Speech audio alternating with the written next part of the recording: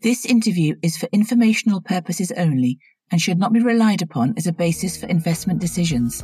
In Practice is an independent publisher, and all opinions expressed by guests are solely their own opinions and do not reflect the opinion of In Practice.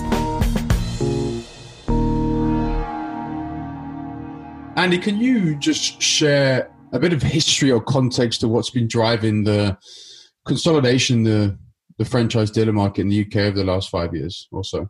Well, things are changing quite a lot at the moment. I think if you go 5 years ago and you look at the situation, it was still business as usual to a large degree. And what that meant was that manufacturers generally didn't want to overexpose themselves to any particular retailer, particularly the large public groups.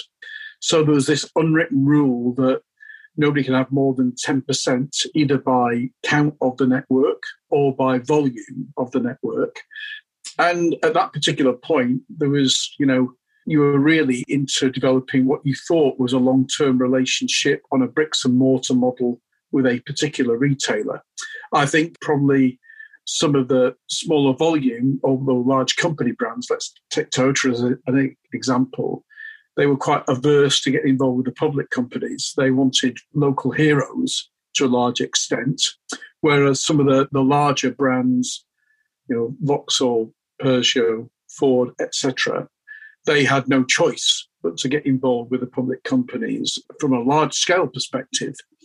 And I think that one thing that's been driving it from that point 5 years ago to relatively recently was also then the fact that the OEMs required a large capex being spent on creating brand environments, which, of course, for some of the local hero owner-operators was expensive. For the larger PLCs was possible.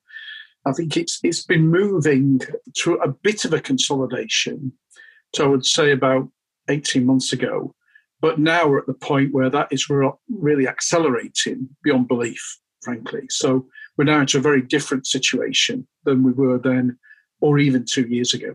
So just on that point around what the OEMs used to expect, so would they literally say to the retailer, you need to spend this amount of money on a showroom with this facilities? Or how would they define the retail environment they would want their brand? There was to start with, you had a sales planning volume because they knew what they wanted out of the territory they were talking about. And that then dictated a certain size of operation, if you like, in terms of showroom space, work bays, used car display, parts area, etc. But they wanted it very much bespoke to their brand. So there's an overall design of the brand, particularly with the premium brands, but not just with the premium brands.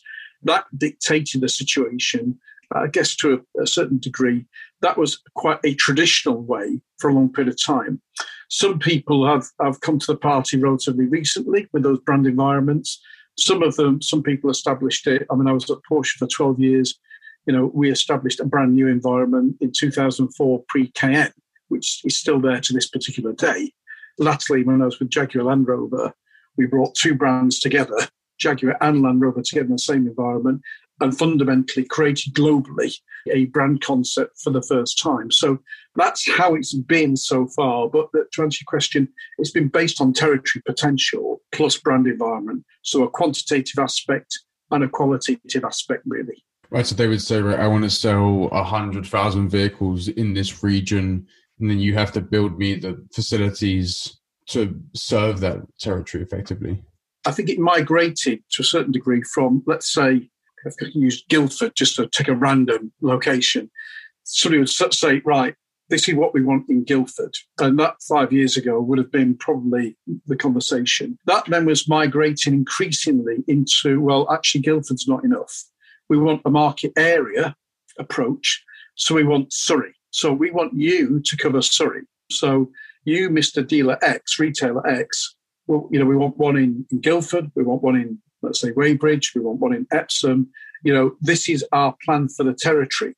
And it may have been in certain metropolitan areas that also included boutique-type facilities where it wasn't a full facility, but it was a boutique showroom environment, or it could have been a bespoke after-sales centre only. But effectively, it migrated into this approach of what the facilities required in the area were to do the job. So it started at, let's say, one particular point and then went to a market area approach. Not for everybody, but increasingly that was the trend. And would they say that you need to spend a certain amount of money on the showroom? Well, the facility itself, the OEM would have gone through a lot of procurement activity in terms of preferred suppliers who are supplying, for example, signage, flooring, desks, workshop equipment, etc., etc. So effectively, you were working on menu pricing by and large, and that dictated the price. So you had the land cost, you had the facility cost in terms of the shell, but all the interior fittings were very bespoke to the manufacturer. And to a large degree, they were dictating who the supplier of those individual elements were as well. Oh, so you literally had no say over, or very little say over what goes in the showroom, and you just had to purchase the products and effectively build it. I mean, effectively, you're also OEMs are not retailers. So you're actually applying your expertise in terms of how logistics of the business would work properly. And, how you saw that, you'd be working with them, but you'd be working with them with a palette of their brand facility, their brand requirements, and their particular style and feel, really. So how is that changing today then? So you mentioned how it's accelerated towards consolidation or multi-franchise, and how is that impacting as we're shifting online? Well, to start with, it's affecting both bricks and mortar and the online bit. In terms of the bricks and mortar, I mentioned before this unwritten rule that nobody gets more than 10%. That's gone out the window. Quite frankly, it wasn't legally applicable anyway, but it was still there. That has disappeared because in reality, especially post-COVID, it's now recognised that a lot of the smaller retailers either cannot afford some of these large investments or do not want to afford these large investments. So that's led to a certain degree of consolidation anyway. So you've got increasingly a large number of public companies with a disproportionate amount of facilities nationwide with one particular brand. And as the market's reduced, because the market was 10 minutes ago, 2.3 million in the UK. It was 1.6 last year. So the opportunity becomes a lot less for anybody anyway. And I think we're all envisaging the fact that taxes will rise, disposable income will fall. So therefore, the market might take some time to get back to where it was. So therefore, there is a consolidation just because the opportunity is less. And frankly, the profitability was also under threat anyway.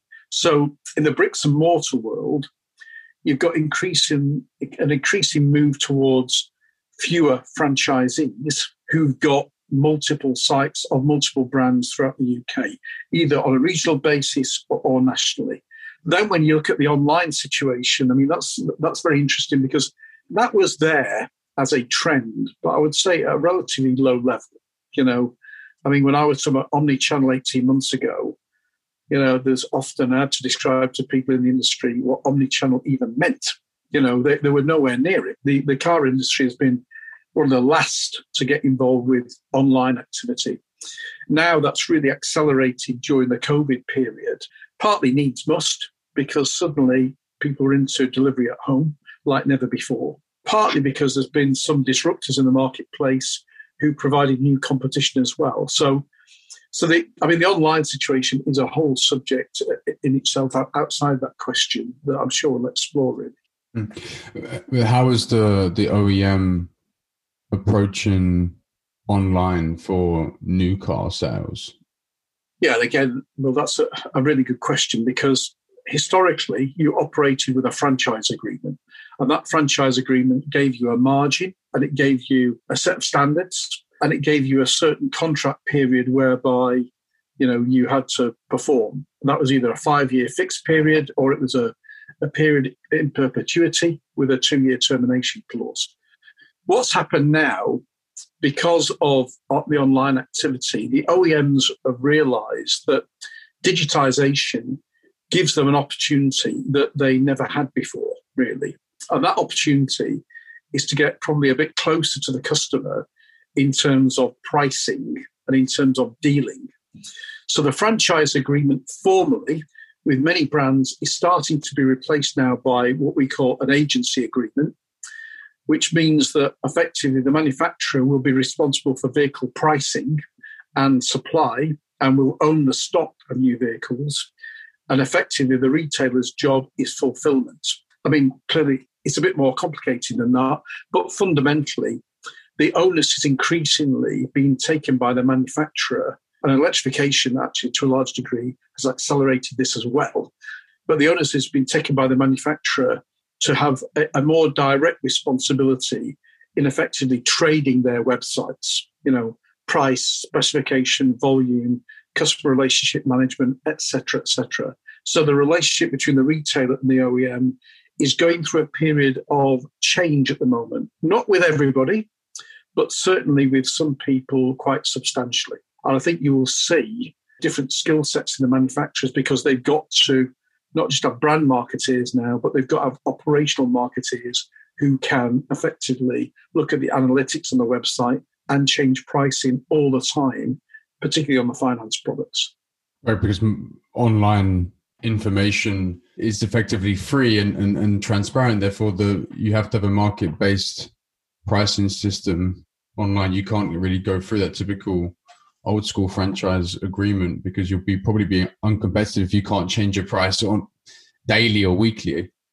Yeah, I mean, and now it's all about transparency to a large degree because historically what happened from the customer journey perspective is that they were doing some of the journey at home in their own time on the web, and in particular, looking at car manufacturers, car configurators on their own websites, specifying a car up, which was their ideal car, and then rather clunkily, then sending that specification to a retailer who would or would not then follow up.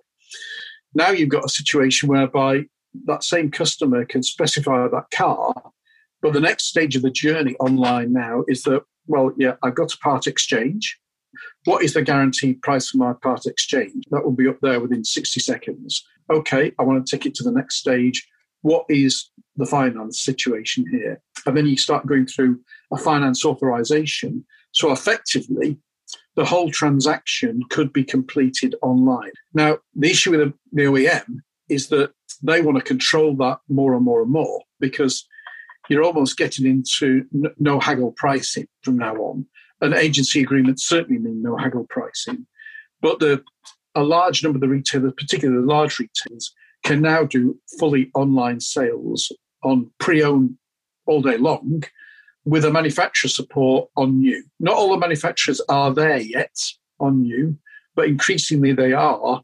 And in doing that, they're all realizing that the historic franchise agreement will not facilitate what they want to do. And that's why they move into this different agency agreement. So again, we're coming out of lockdown into a period of real transition in the industry, which the retailers are not pushing back against because, from a financial perspective, the fact that they suddenly don't own the stock means that their financial parameters look massively better than they did before, really. They'll own the pre-owned stock, but they won't own the new car stock, and that takes enormous burden off some of their credit lines. So a real transition period from now on. So they'll just become an agent for the new vehicles and take a small commission for fulfillment or a fee per vehicle fulfilled, and then they'll have to purchase the pre-owned either, I guess, via auction or trade-ins. Well, to start with, it can't be a small handling charge because otherwise it wouldn't work. The handling charge has to be very much in line with what a retailer was probably retaining before. Otherwise, the whole business model wouldn't. So that 8% kind of metal margin would have to be effectively a handling fee? Well, I think what the retailers would look at with the manufacturer is the retained profit rather than the pre-discount profit. It's understood the fact that, manufacturers quoting, manufacturer recommended retail price is for the birds in reality, unless you're Porsche or Ferrari or something like that. It's a historic thing that now will disappear over time. I mean, it had limited validity anyway, and now it's been seen through totally. But as 30% of the retailer's profit is still out of new cars, they still need that margin there. But they will still take responsibility for the used car that they will buy through that process. And that's where probably even more unit profit is. And then, of course, 40% of their profit comes from the after-sales part of the business anyway. So I think the whole, from the consumer perspective, this is good news because it creates price transparency. It removes haggle, which a lot of customers don't like, particularly by gender, particularly by age group. And, it creates more of an environment of trust. But similarly, at the same time, the industry is consolidating and some of the retailers got their own brands that they want to develop at the same time, really. So there's lots going on.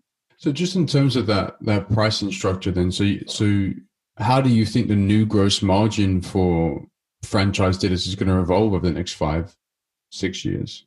I don't think it'll be much different than now, to be honest. It can't be because, with the manufacturer agreement, facilities have been built, invested in. They can't be written off. They can't be amortized straight away. So that is a fixed asset that has to be recognised. I think what you'll have is that the size of the networks will reduce substantially. The UK is not a big country geographically. And therefore, people are increasingly prepared to travel to buy. And the cars are extremely reliable anyway. So it's not as though you need a local guy for servicing because your servicing can be every year or every 2 years, maybe. So that's not a big deal anymore. So you're going to get a consolidation of the network, the same margin structure, which means that the retailers should look at improved profitability because up to now, the vast majority have been looking at a return on sales figure of only about 1%, and that's not great. And so do you think that, let's say over the next 5-6 years, we're going to see more online penetration increase? How will the OEMs approach the new build out of retail units, or are we going to see very few new, bigger showrooms that we historically had? Well, I think on the first point, the bit that needs clarification is that this is all about omni-channel now rather than online, because the customer still wants to, this is a very emotional purchase. They still want to touch and feel and sit in and drive, and the test drive is very important, especially when they're experiencing, for example, electric cars or hybrid cars for the first time. But what they absolutely do want is control. They want 24/7 control to dip in and dip out of the journey as they feel fit. So that historically, when it was a question of, right, I go in the showroom, I make an appointment, I go through the test drive, the retailer values my Part X, and then I do a deal, is not the case now.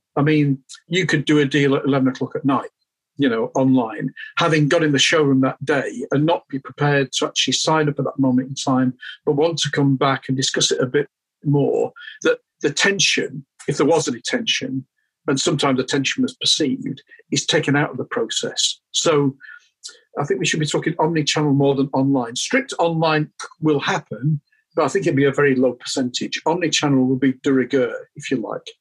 Then to come to the second part of your question, will there be big facilities in the future? I think it's a lot less likely you're going to have new builds. But I think what you do need is that when you walk into that brand environment, there's got to be a good reason to go in there. So it's really got to be more than a showroom. It's got to be a fantastic brand environment whereby you're buying into not just the car, but why you're buying into that brand environment, why you're buying into that lifestyle. What is that saying about you, especially for the premium brands, for sure.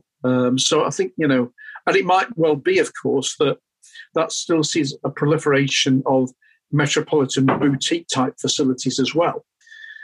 And I think one of the reasons why you want to go in those environments is that at the same time as this digitization revolution, you've got the electric car revolution.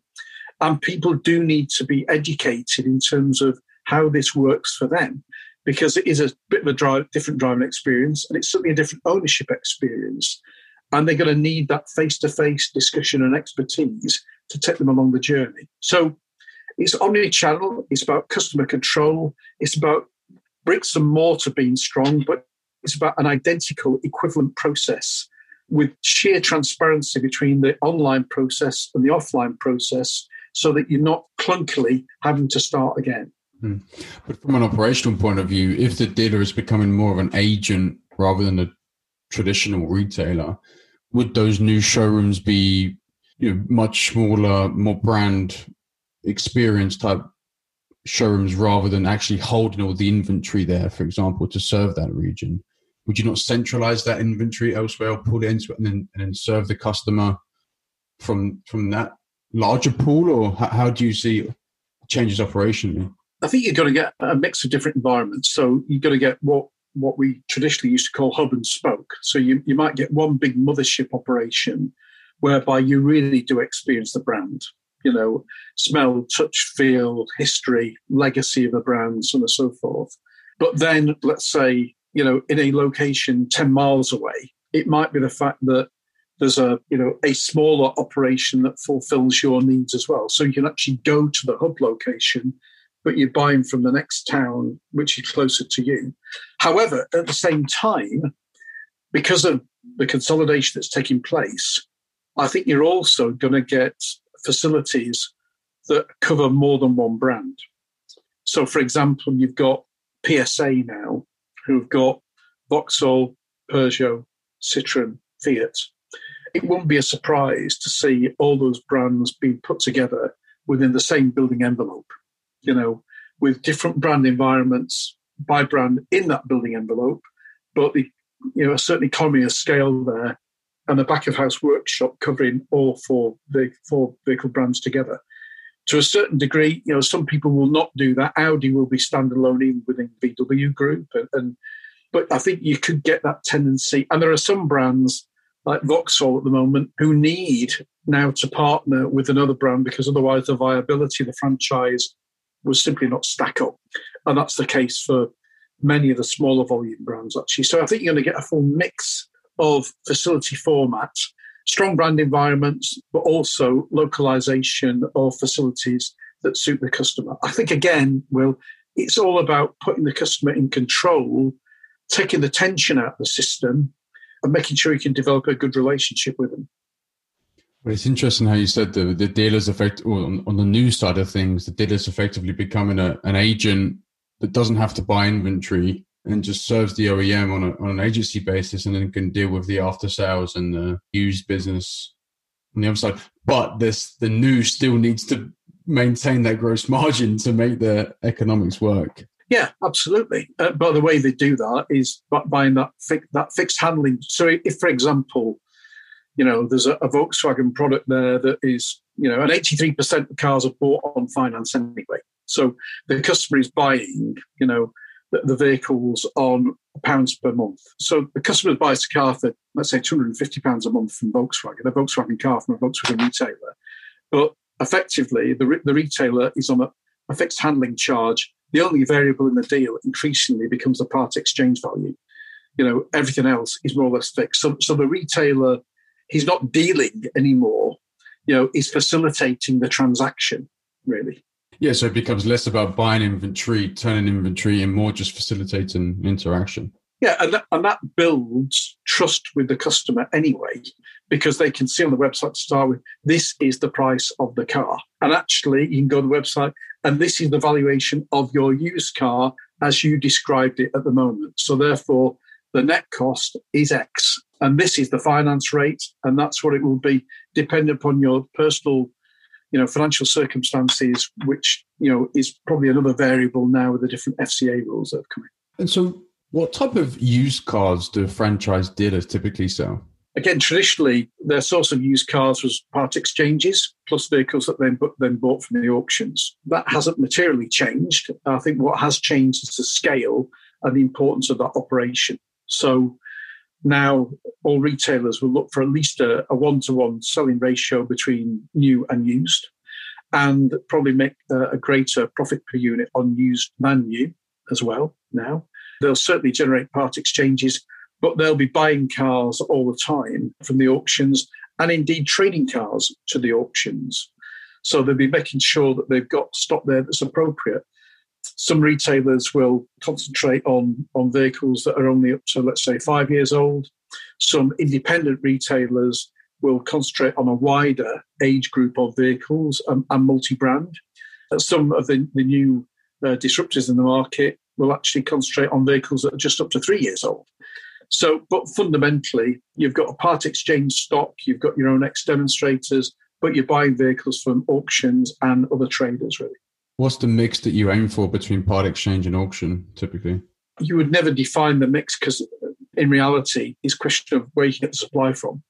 I mean, if you look at what's happened over the past 12 months with the new car market, that means that we've got the opposite to a bubble coming in 2 years' time because, only 1.6 million new cars produced means that when people reach the end of their finance agreement, instead of expecting 2.5 million new cars coming on the market that are 3 years old, there's only 1.6 million of them. So there's going to be a huge shortage in the future. That means people will dial up their auction activity and their buying activity because otherwise they just will not have the stock required to do the job for themselves, really. Just on the point of the gross margin, so one thing I noticed was when looking at the US market versus the UK market was that the gross margin of used vehicles in the UK is fairly high. And like you said, it's higher than new, effectively 7 to 8% or a bit higher. Whereas in the US, the used gross margin is much, much lower than the new. And that, I think, is because of the price transparency that the US have seen in the used market, which doesn't seem to have occurred in the UK. Why do you think there's a difference in a higher gross margin in the UK for used versus new? Well, I think to start with, and I was based in the US for 3 years myself, the UK retailers are better at pre-owned than the US retailers are, as a general statement. I'm not saying the US dealers are poor, they're not, they're very, very good. I think that the new car margins are probably stronger with some brands in the States.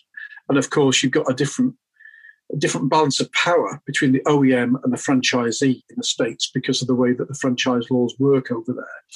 So it's not just one lever that you're pulling there. There's umpteen factors behind that, frankly. And of course, you've got 17, 18 million cars being produced there. So you're going to get a variation on themes there. In the UK, you've got retailers that have really come from that used car background to a large extent and have concentrated on that for many a year. And because the OEMs have pushed them into reducing margins on new cars because of the market in the UK has been a push market rather than a pull market from a consumer perspective for some years, dependent upon brand. That means that the retailers simply had to concentrate on pre-owned vehicles to make the whole business case for the dealership to work, really. Right, so the OEM would pressure new margins to sell, to drive volume, and therefore that made the dealer focus on the used car. It was a subconscious rather than a conscious activity, but for sure it's happened. Do you not see the fact that we're moving online, pricing is more transparent and market-based online? Do you think that's not going to increase or pressure pricing in used going forward? I don't, in a way, because I think the fact that you're taking out the concept of negotiation, used vehicle prices versus the outcome of the sticker price, there's only about a 2% variation between transaction price and sticker price, for the organisations that I know well. So that you're almost into no haggle to start with. Vehicles are keenly priced. I mean, consumers know what their part exchange is worth all the time. They've got various opportunities to dispose of their used cars with WeBuyAnyCar.com and so on and so forth now. So, I think the bandwidth on pricing is quite limited, really. And the retailer has to make a certain margin to be viable. So, and of course, there's umpteen guidebooks out there that tell you not just what the wholesale price should be or the auction price should be, but also what transaction prices are locally. That's another aspect of digitization. You can see what prices are for cars in a territory. I mean, that's been the case in the markets for a period of time. I mean, it's increasingly the case now just by scraping the web, actually. So you think used gross margins are somewhat stable for the dealers going forward? I think it all depends on supply and demand. When supply is tight, obviously margins are going to go up. When you've got too much vehicles coming through, and that might be the fact that the new cars are being pushed, and some of those used cars are effectively new cars with no mileage on, the whole market slightly disintegrates. I think the agency agreements on new will, if anything, benefit used. How does the OEM impact the pricing of those used vehicles the franchise dealer sells? Well, legally they can't. There can't be resale price maintenance there. I guess the only way that they can is, again, through supply and demand. I mean, you've got some premium brands who have schemes with the retailers whereby you get a certain bonus level on buying their ex-employee cars, their ex-press cars, their ex-marketing cars, and you're expected to buy a number of vehicles per year off them. So therefore, they're influencing it by your stock management. They're influencing your stock in the first place. And that, to a certain degree, will influence margins and prices. But outside that, they can't have an input. But let's say that you're selling a new Audi A3 from Audi 2021 plate, and there's a new 2018 or 19 or 20 plate coming. If you were to price that even market price or below that market price, would Audi then be, kind of annoyed because that's degrading the new vehicle they have? If there's a huge price difference? The manufacturer's expectation is that they're responsible for demand generation on new cars. So they're responsible for the advertised finance rate, if you like, the pounds per month rate. And increasingly, the retailers don't take a responsibility for new car advertising. They take a responsibility for used car advertising. So if you then, instead of, let's say, what VW would expect it to be £250 a month, you started doing it £200 a month, you would start to create, disharmony in the network and probably disharmony with the manufacturer.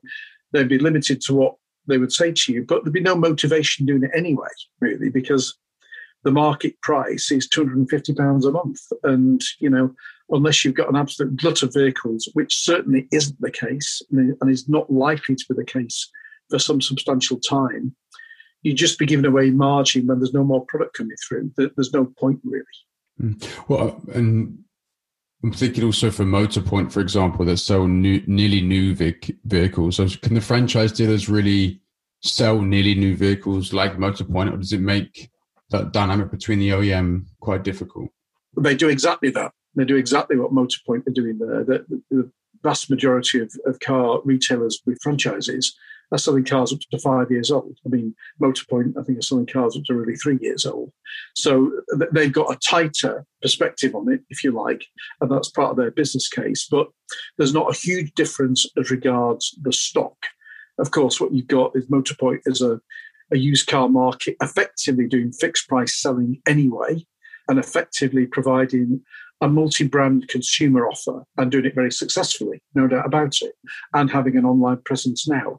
But there's nothing that they are doing now that a large retail group cannot do, and one might say is not doing. That's normal now, really. So what do Motorpoint do so well, or do they have any advantage at all in selling nearly new vehicles versus other franchise dealers? I mean, I just think they're very good at what they do. They're buying good stock, and they're clearly very good at buying stock. They're very good at reconditioning those cars. They're very good at the marketing, and they've kept their locations probably outside some of the higher cost areas of the south of England. They're hardly a geographic group, but I mean, they're certainly, not got a proliferation around the London area. I think they're just very good, and they've got a consumer offer that they stick to and are doing it very efficiently. But fundamentally, there is no big gap now between what they are doing and what a large retail group is doing. One might say that the large retail groups have also moved to a certain degree into similar used car supermarkets. But what the large retail groups have got is two other profit centres. They've got a new car profit centre, and they've got an after-sales profit centre, much more substantial than Motorpoint. I mean, to a certain degree, the market cap of, the different organisations defies logic. But there's a lot of things in the market at the moment that defy logic in terms of market cap. And, and I think really that's because investors are looking for businesses to turn themselves from analog businesses to digital businesses. And there's probably a big business PR job to be done to make sure that everybody understands the fact that there's not a huge gap in the first place. There's Motorpoint went to market with 200 million in the first instance, and now it's about 248 million, I think. They're in vogue at the moment, that type of organisation. But believe me, that gap, in my personal opinion, will narrow very quickly, because the very big, large groups, I'm talking about the oligopoly organisation, the top six here, can do everything that Motorpoint and similar can do, and they can do it more effectively, actually. But there is this gap in terms of perspective of the market, the financial market. Why can they do it more effectively? Well, fundamentally, because they're bigger. The large groups are selling. The most profitable group in the UK is Arnold Clark, and they are making way over £100 million profit. They are the best used car dealers in the UK. They're multi-brand. They're now national, and they do a lot more pre-owned than new. I would say probably a 2.5 to 1 ratio. But there's not a large group out there now that cannot have the buying power, probably more buying power than Motorpoint, because their scale is just significant to start with. And they've got two of the profit centres. So they're not totally dependent on the used car market. And therefore, looking forward, going to a previous point that I made, they're not exposed to the fact that the new car market went down by by 700,000 cars in a year, with that surfeit of used cars coming through in 2 years' time, that will fundamentally affect anybody who's only selling used cars. They've got a wider church of profit revenues, really. So back to the point you mentioned originally, where these franchise dealers are moving to sell more brands, become more of an agent. So you think we're going to see really the franchise dealers converging with a used car supermarket model effectively on the used side and somewhat the new side. And there's not much advantage for Motorpoint in procuring these nearly new vehicles, like below 15,000 mileage, versus the Arnold Clarks or these other franchise dealers. I think Arnold Clark is still head and shoulders in front of anybody, quite frankly. Why is that? Because they've been doing it a long time. They've got a great geographic spread. They've got systems and processes that are embedded, and they do it time and time again. And they've just got the sheer scale of volume now. And therefore, they've got to that size, and they're doing it, and they're making £110 million profit. They're there. And as a private company as well, they're not exposed to some of the vagaries and some of the time-consuming aspects of the city, really, as well. But I think you've already got other retailers like Sytner, as an example, who own used car supermarkets. You've got Pendragon, who own used car supermarkets. They had a problem with some of their used car supermarkets, but they own them. Vertu have got some soulless used car supermarkets. So you've got it there. But I think one thing that is particularly pertinent to the large retail groups is that they understand the fact that the profitability that they've got at the moment is on after sales per site, then pre-owned on site, and then on new. So of the £100 profit that they're making as a business, only, let's say, £35 of it is from the used car. So giving away the other 65 would not be sensible for them. They can expand laterally into those used car supermarkets for sure, but their core business model now is going to be omni-channel activity on new and used cars and after sales. And they might have some businesses like that, but it doesn't change that their core is their core, really. Do you think Motorpoint has any advantage in their model? Nearly new vehicles, somewhat larger plots. I think they have a larger prep centre for refurb. They've certainly exploited the economies of scale. The prep centre is a classic, whereby a centralised prep centre means that you've got efficiencies and effectiveness there, not just in terms of logistics, but in terms of tack times and the speed you're putting a car through, because you've got everything in one consolidated place.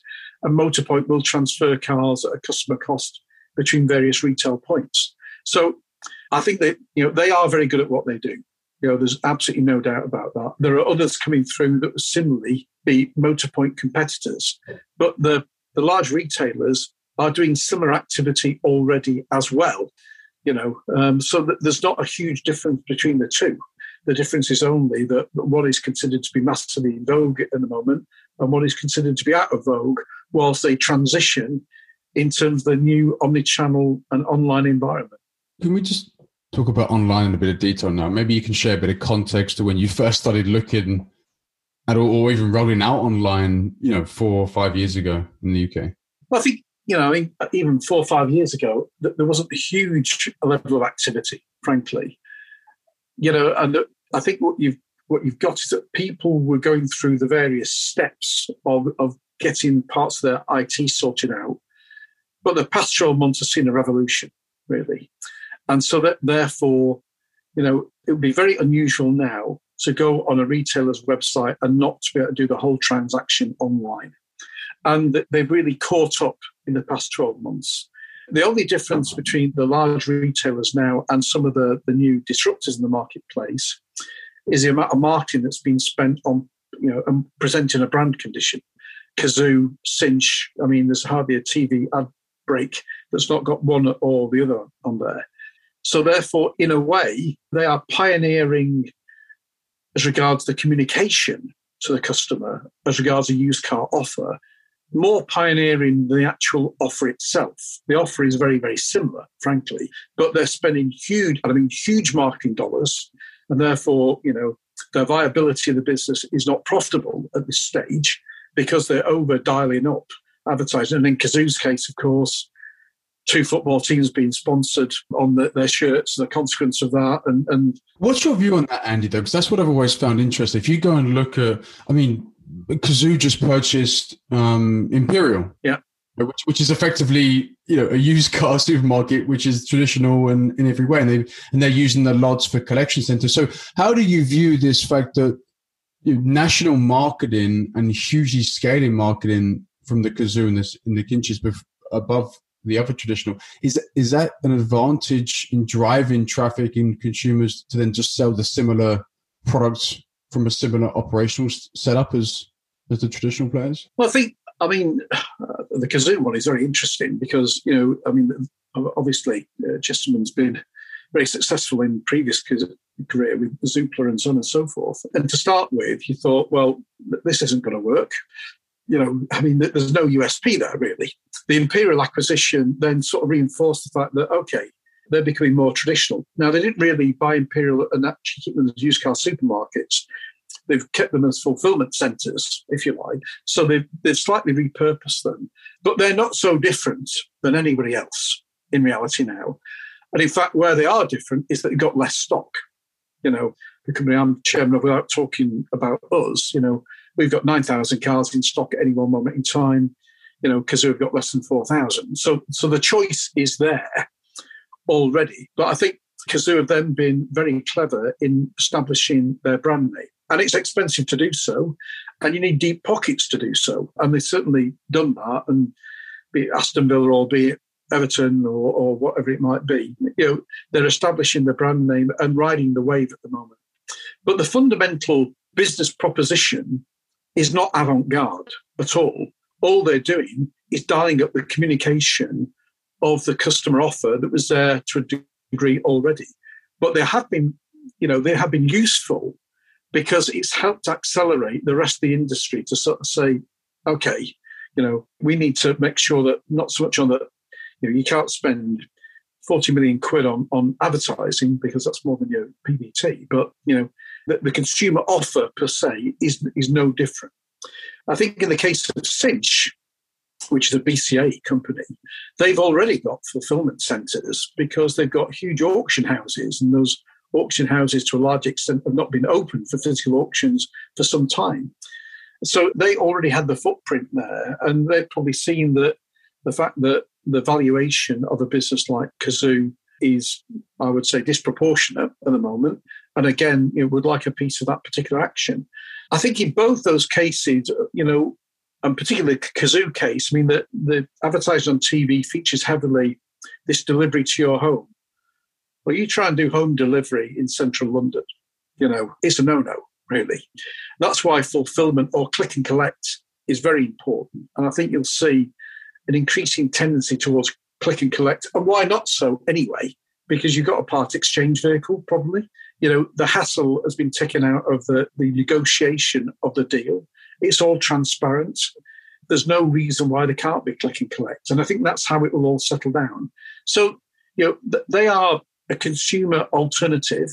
But to get back to your question, again, there's nothing they're doing apart from the degree to which they've dialed up the marketing more than a large PLC group. But what they would say, their argument would be our effectively online only model, online based model, where they have fulfillment centers rather than bigger expensive showrooms or smaller dealer lots. They have larger centralized prep centers, similar to Carvana in the US, where they refurb cars at scale. And all that does is filter through to a lower unit cost to sell the used car at a discount to what the franchise dealers or Motorpoint or any of the other dealers can actually sell at. And when you scale the inventory online, make that available as one pool of inventory, you can then effectively sell cars cheaper than other players. But they're not. They're not selling cars cheaper. I mean, and actually, there'd be no reason. Not now, yeah. There'd be no reason to sell cars cheaper because, the business is not profitable to start with. So the supply of used vehicles is relatively fixed at the moment. We're in a shortage of supply, more than a glut of supply. And again, that is extremely unlikely to change in the next 36 months, for sure. Is that a geographical element of the UK where most of the OEMs are European-based or US-based and they have to ship into the UK? And I guess because we drive on a different side of the lane, which also probably means that they're right-hand drives, not left-hand drives, which means you can't actually ship them out anywhere else. Does that make it different than the Carvana in the US, which the supply is a bit more fluid than the UK, it seems? I think the left-hand drive, right-hand drive thing is a factor, but fundamentally the source problem is the new car market going down by 700,000 units, and that just working its way through the whole system. That is the fundamental problem. Now, that you're quite right. That would be resolved if you had a situation whereby you could actually sell left-hand drive cars like Europe. So if you're in Germany doing this and then suddenly you take cars from Holland or Italy or whatever, you'd resolve the problem straight away. But that's not the case. So that adds to the flavour of the challenge, if you like. Could they at some time in the future operate on skinnier margins? I don't know. It's theoretically possible maybe on some products, but the large retail groups are selling more used cars than them anyway. That means that their buying power already is phenomenal. They're buying cars at the auctions as well, so that to make a profit out of a used car, you've got to buy it right in the first instance. And Cazoo have got no greater buying power, or might say less buying power, than a large retail group. Who has the advantage in procuring those vehicles, like from auction? Does anyone have an advantage in sourcing them? Not really. I think the advantage is in your procurement expertise, and knowing the market and knowing how the wholesale retail price is trended. I think using analytics moving forward and getting that closeness of day-to-day data between wholesale and retail prices is a huge advantage. It's only going to be more competitive as well when Cazoo and Motorpoint and the franchise dealers are all looking to purchase these vehicles through auctions. But recognising the fact that the franchise network size is going down by number anyway because of what I mentioned before in terms of people just giving up that type of business, really, and the consolidation. But is the franchise, I was looking on Vertu and Bristol Street earlier online, and the inventory available seems to be different. I think there was obviously much more on Bristol Street, lower on Vertu. Are the franchises looking to have a holistic or view of the inventory, like Cazoo would say? So they would say, all of our vehicles are available on one side for the consumer to give you the full perspective of our inventory. Yeah, and what you've got, let's say you can go on a franchise site from Vertu, let's say a BMW site in Sunderland, and you'll see the BMWs there.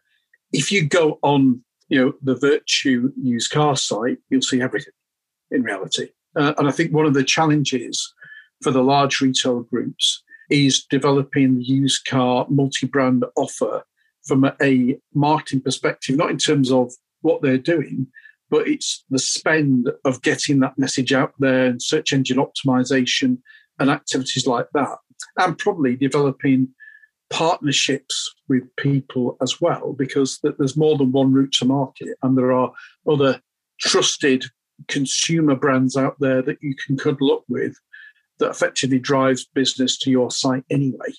So you've got to salute the franchise flag, but you've also, at the same time, got to have a multi-brand offer through your own website, but it's driving people through to your own website that's part of the issue. And how do you compete with that, though? So let's say that the franchisors have larger buying power, have a larger pool of inventory, can display it online, can effectively fulfill it for a similar cost. Let's say it's even more expensive in the worst case than a Kazoo. But Kazoo are spending 5-6 times the amount of marketing spend, so they drive 5-6 times the amount of traffic to their website. How do you compete with that? Well, you can't compete with our marketing spend, that is for sure. But one advantage you've got is that you've already got the relationship with the customer in the first place, because you're selling 90 to 100,000 new cars every year. You're selling 90 to 100 used cars every year. So you've got 200,000 relationships that have been developed every single year, and you've got CRM activity to make sure that you can churn those cars when you want to churn those cars, because they're all on finance agreements. So you become the go-to place, and you become, as a consumer, subject to some proactive marketing on, I want to buy your car off you, and it's time to change your car. So, I mean, that you're not going to compete with Kazoo's advertising. And, how long Kazoo can continue with that advertising will depend upon their overall profitability, I guess.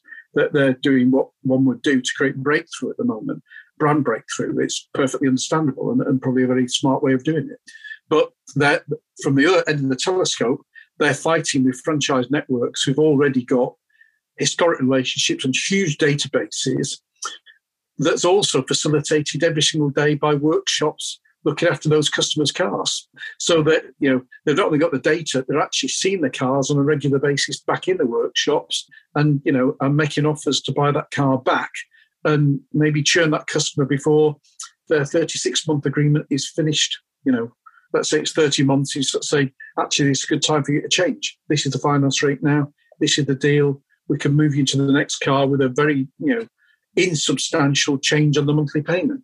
That's how there's different dynamics there. One's got an advantage on marketing power. The other one's got an advantage on customer control. And what about the unit cost of selling a vehicle in the old traditional physical world versus this new bricks and clicks world for the franchise dealer? Is it materially lower because you get to cut out some cost? And I mean, it is possible over time that you start looking at the sales remuneration, because if you are doing all the activity and the salesman is then just fulfilling the deal, then you might look at some of those situations slightly differently as regards, performance-related pay and things like that. But probably it's the case that, do you need as many people? That's where there'll be a difference. I mean, quality people are hard to come by, and the churn rate of sales execs in the industry will be more than 30% per year. So, you want to keep people there for sure.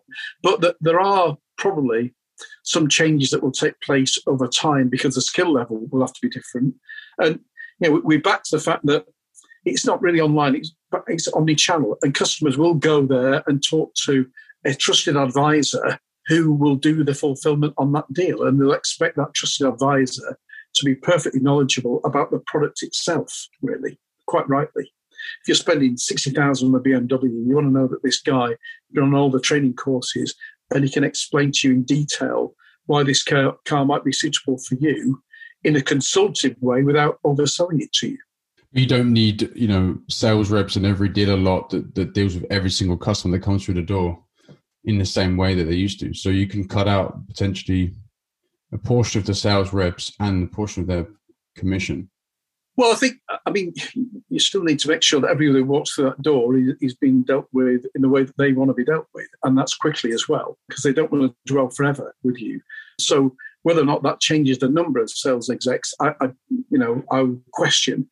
It depends on how the pattern between omni-channel and non-omni-channel works over a period of time. I think it's more likely that increasingly the vast majority is going to go that way. I think the qualitative issue is the one, to make sure you've got the right people who are trained and remunerated and got the right attitude more than anything else to actually deal appropriately with the customers and give them a good experience. But then if you look at the Kazoo, what they would say, well, we're cutting out all that cost with less retail footprint, which is obviously cheaper for us, but also we don't have that sales rep and commission that we have to pay on the performance side of things. Yeah, sure. But at this moment in time, they've also not got the level of transactions that justify anything. So, it's not as though they're not in profit. They're doing a great job on marketing, but at this moment in time, there's not a financial business case in terms of the P&L. That's somewhere in the future, maybe, but it's not there yet. And even then, you've got to fulfill the deal and you've got to do a handover of the car. And that means that the customer, increasingly in the age of electrification, will need to have things explained to them. And that involves people. Otherwise, you could get to the stage of having a poor experience because, okay, I didn't know it did that. Or I didn't know we could do. Well, and they're doing last mile delivery as well, right? So they have these trailers with the cars on the back and they're delivering them, which is obviously super expensive. Yeah, absolutely. And that's what I said before. I mean, I think click and collect is probably the way forward more than just delivery because, honestly, where I live, if somebody tried to deliver a car here, they'd never get their truck back up the driveway. It would be absolutely impossible. And, imagine trying to do that in, tight street in Clapham. I mean, where would you park the thing? It's not possible, really. So, I'm not knocking what they're doing, but I think in reality, it's going to be a bit more complex than that. And it's very easy to run away with the fact that because they've developed a brand very, very quickly, and it is there quickly, but it's not in profit yet, and it's not got the level of transactions per month yet, and it's not got the level of stock yet that says that this is going to be in profit anytime soon, I would suggest.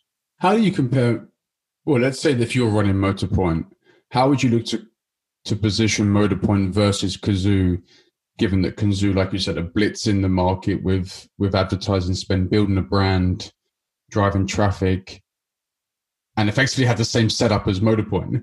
Yeah, but I think the differential aspect really is the marketing spend. And both Cinch and Kazoo, and both together, and We Buy Any Car as another BCA company, because effectively Cinch is like we sell any car. That's what it is. Their marketing spend is the major differential. So Motorpoint is more like franchise dealers regards the challenges it's got with the Kazoo. Kazoo have got to turn their marketing spend into a business case. And then what about Motorpoint versus the franchise dealers in terms of their structure? Do you think they're at a disadvantage because they haven't got the two other profit pools and the relationship with the OEMs on the new side? I would say yes, but they will say that then allows them to focus lock, stock and barrel on what they do very well. And I would say that's a fair point from their perspective. And they're clearly doing well in that regard, absolutely no doubt at all. So, they've carved out a position in the geographical locations where they're represented, which is Midlands and North to a large extent. But they've not got those two other profit centres, and they're not new now. So it almost proves that the businesses can sit side by side. I think where you're going to get the real transition and revolution is what's happening with the franchise retailers and the consolidation and the fact that you're going to get huge, multi-billion turnover groups there. The possibility of an 8 billion turnover group is not that far away to my mind, and that's substantially larger than a Motorpoint or whoever, really. That's the difference. What do you think the market misses, though, Andy, about in terms of from a valuation perspective in the city in not understanding or not grasping this opportunity that the franchise dealers have in shifting online? I think retail generally is out of vogue at the moment, and understandably post-COVID to a certain degree. We're still in COVID, aren't we? But we're hopefully going to be post-COVID soon. So, retail is out of vogue. I think they see the fact that, well, how does an analog business in an online environment cut its cloth in terms of fixed facilities? How does it transition? I think there's a huge education job to take place because some of the valuations put behind Kazoo have got no validity in reality at all.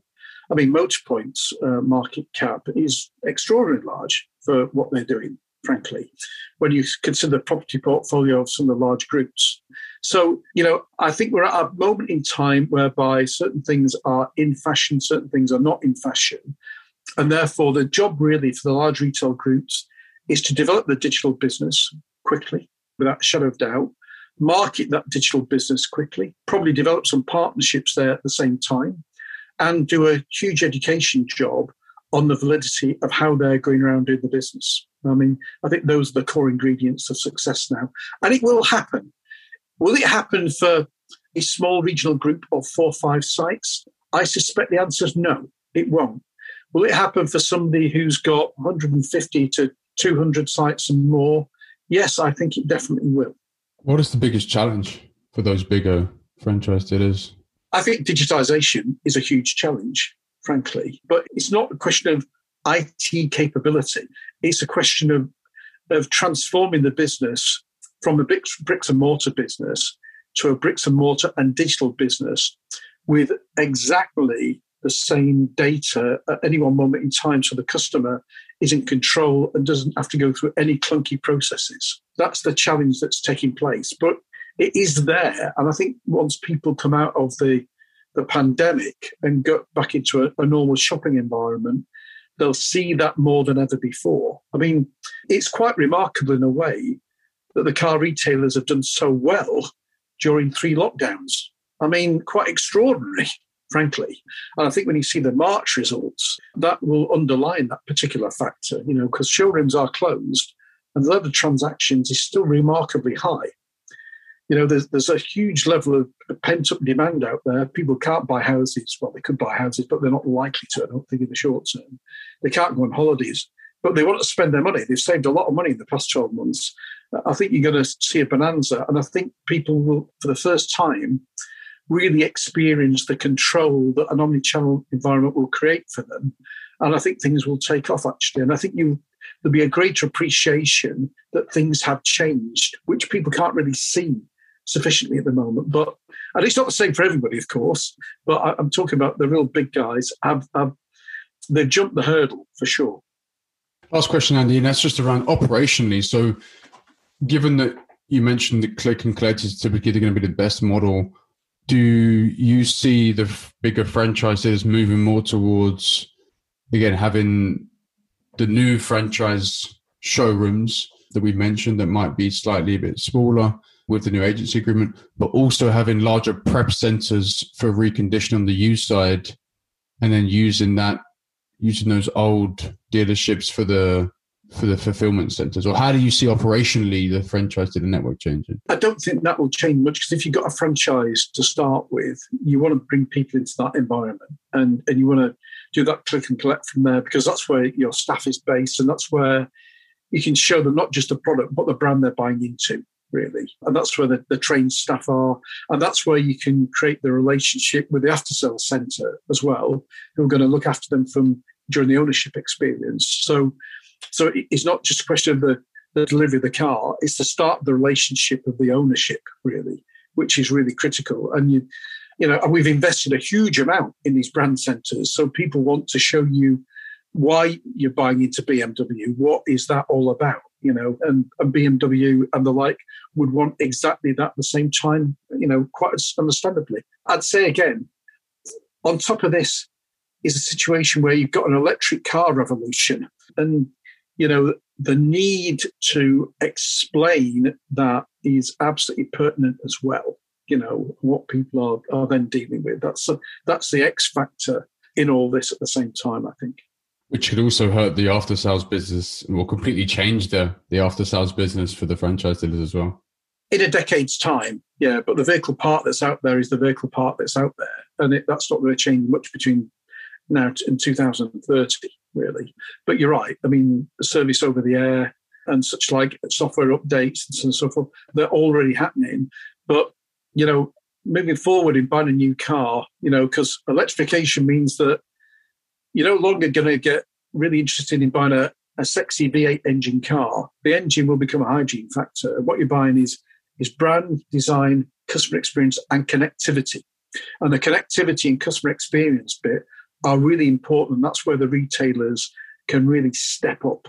The brand and design bit is the OEM responsibility. The customer experience and the connectivity is a massive part for the retailers, and keeping that, connectivity updated with so that it's personalised and individualised and bespoke to that customer is what's going to happen as well, really.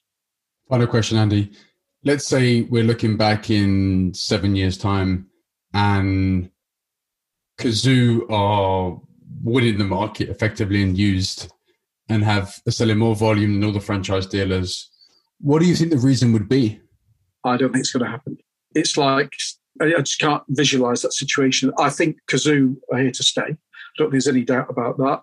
And they will provide customers with an option. But I think the biggest change you're going to see versus today is the fact that the retailers will have moved from not just saluting a franchise flag, but into multi-brand, online, omni-channel, pre-owned as well. And therefore the gap is less because the consumer assurance that's required, in buying that car will migrate to very similar aspects, frankly. And it's a question of how well you do it, how well you do the fulfillment, how well you look after the customers. That's not going to change. I mean, we're going to be in the world of 24/7 customer control, and quite rightly, frankly. And it's how you step up and make sure you can do that. There's a place for Cazoo, there's a place for the large retail groups.